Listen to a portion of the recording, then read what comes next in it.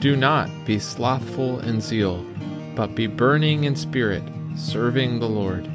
Romans 12:11. This week's episode continues the series entitled Principles for Our Vital Living, with excerpts taken from a time of fellowship in August 2009 in Anaheim, California. In today's episode, Brother Ron Kangas speaks on the third principle of serving the Lord diligently in a simple and pure way in the church. A link to the full audio can be found in the episode notes.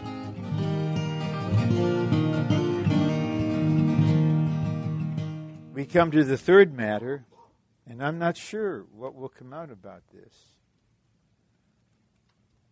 And this is so ordinary. This is just so familiar. I'm not ashamed to say it, but I'm prefacing it. It is just so known. We need to serve the Lord in the church. In a simple and pure way. When the Lord extricated me from Anaheim in 1984 and we moved there in January of 1985, I had this prayer because I had come out of a very complicated situation in that Anaheim. Believe me, intermixed and complicated and painful. That's why Brother Lee, on one of his last word of fellowship on that Saturday morning was, "Ron, get out of Anaheim." I said, okay.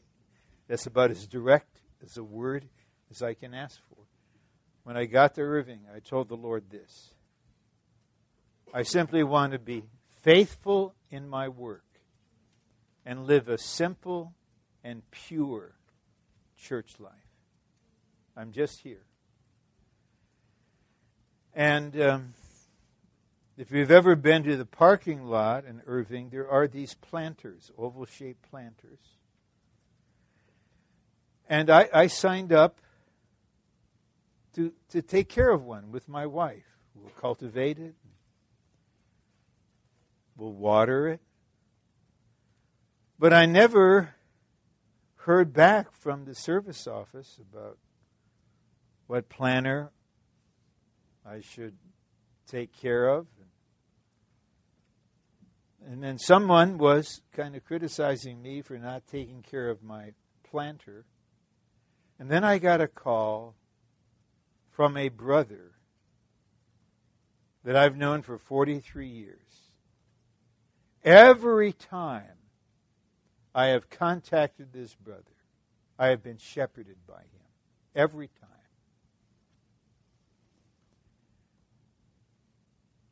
And he's even less young than I am. And he's here serving in a particular way in Anaheim. He called me with such affection. He said, "Did you know that you had a planter?" And he knew that I didn't know which one it was. And then he told me. So simple. When I had been in the church life for only a few months, we had these service groups. You ever heard of them? Anyway, we had these service groups. And somehow I got on maintenance. And as far as physical work is concerned, no problem. I did that from my youth. No problem. As far as ability to do anything, a big problem. And so the same brother called me. He was a deacon. He called me to fellowship something about the maintenance service. And he said this. He said, "The brothers realize you don't have much experience, but you're a good worker." That meant a lot to me. May the Lord reward Brother Elton Carr with himself for thousands of instances of shepherding saints like this in the context of the practical service in the church. In that other Anaheim, the complicated one, the painful one, I had the feeling about serving in a certain way, so I went to one of the elders. I mean, that's what you're supposed to do, you should do.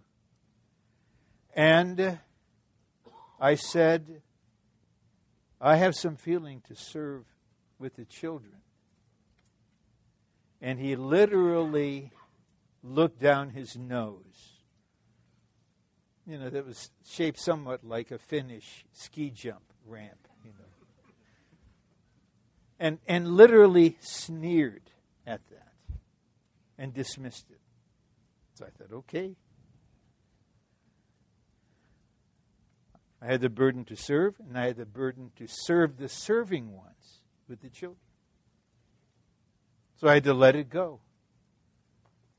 And then another person came to Anaheim and was taking more responsibility as an elder with the children.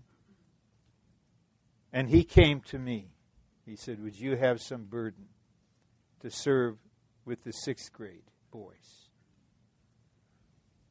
And would you also eventually have the burden to help develop the materials and to fellowship with the teachers so that they're governed by the principles that the church is following? And I don't know if it surprises you that for some years I served in children's meeting. I swept part of the parking lot outside the meeting hall in Irving. Once I found out what planter was assigned to me, I did something to maintain it. There's a verse, okay, I know it's in Hebrews, might be in chapter 6. It says, God is not unrighteous to forget you're ministering to the saints and you're continuing to minister. We might be surprised at who is rewarded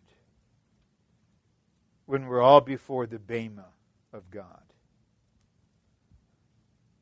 I have no doubt that many of the prominent co-working brothers, it wasn't their choice to be prominent. They lived to the Lord. Others that were prominent for another reason may not get anything. But a brother, okay, honor to whom honor is due. A brother like George Poon, a one-talented brother who has ministered in a practical and spiritual way to me so many times. The Lord may say, George,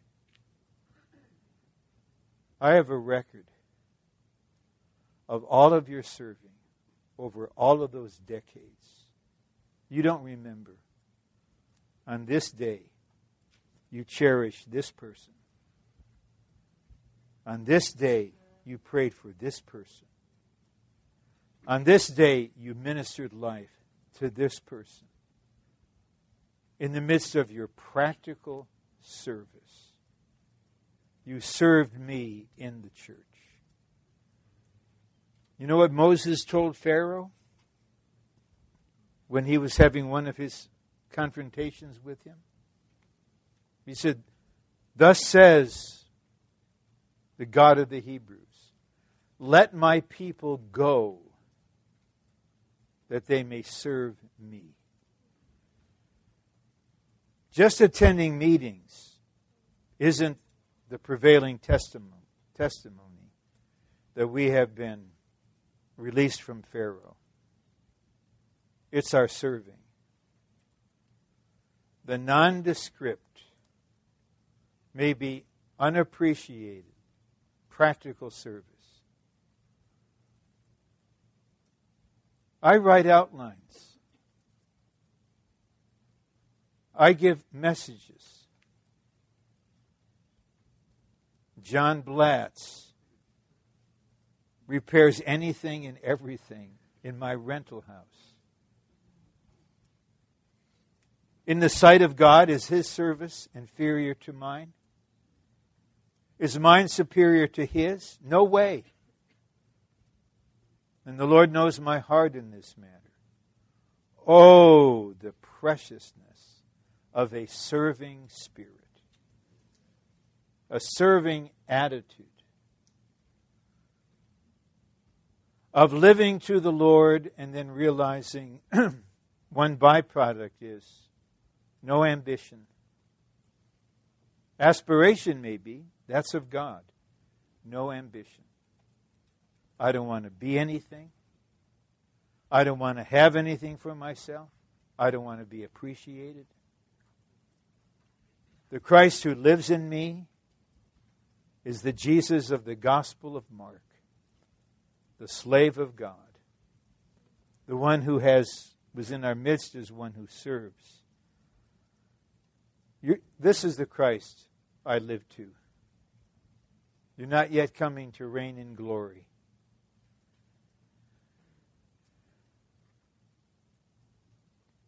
This should be something for our whole church life. I can't recall the percentages Brother Lee gave one time about how much of the church life is in the service, whatever it is.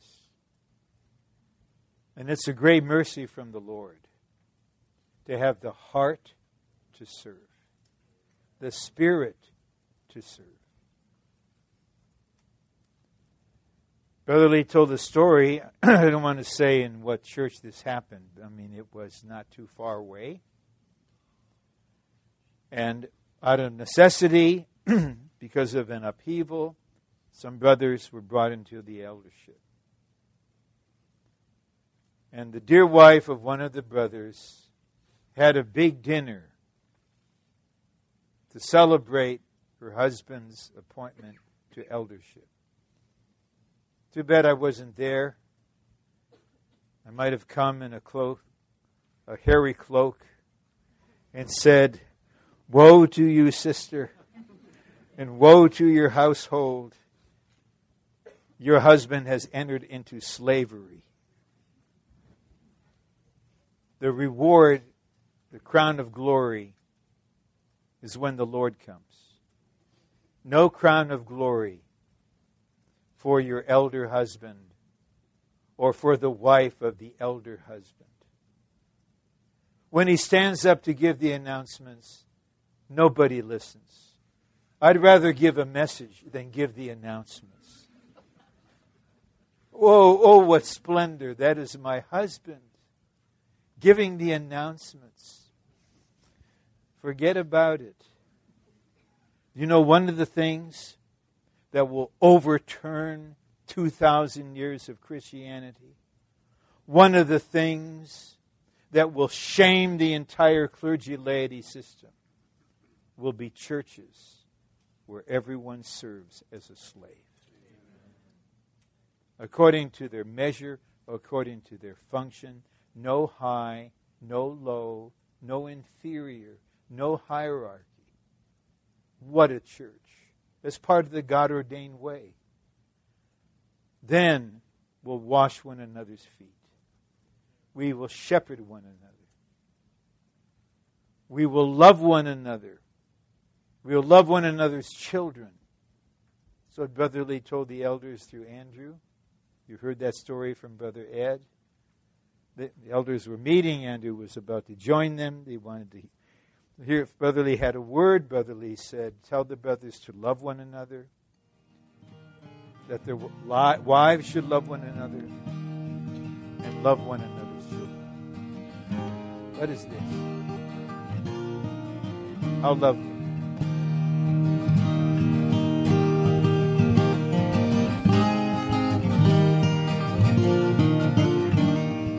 Thank you for joining us today. To hear the complete recording and other messages, please visit livingtohim.com. If you would like to receive regular updates from us, please subscribe to this podcast and join our mailing list on our website. You can also find us on Facebook, Instagram, and YouTube, where our handle is @livingtohim.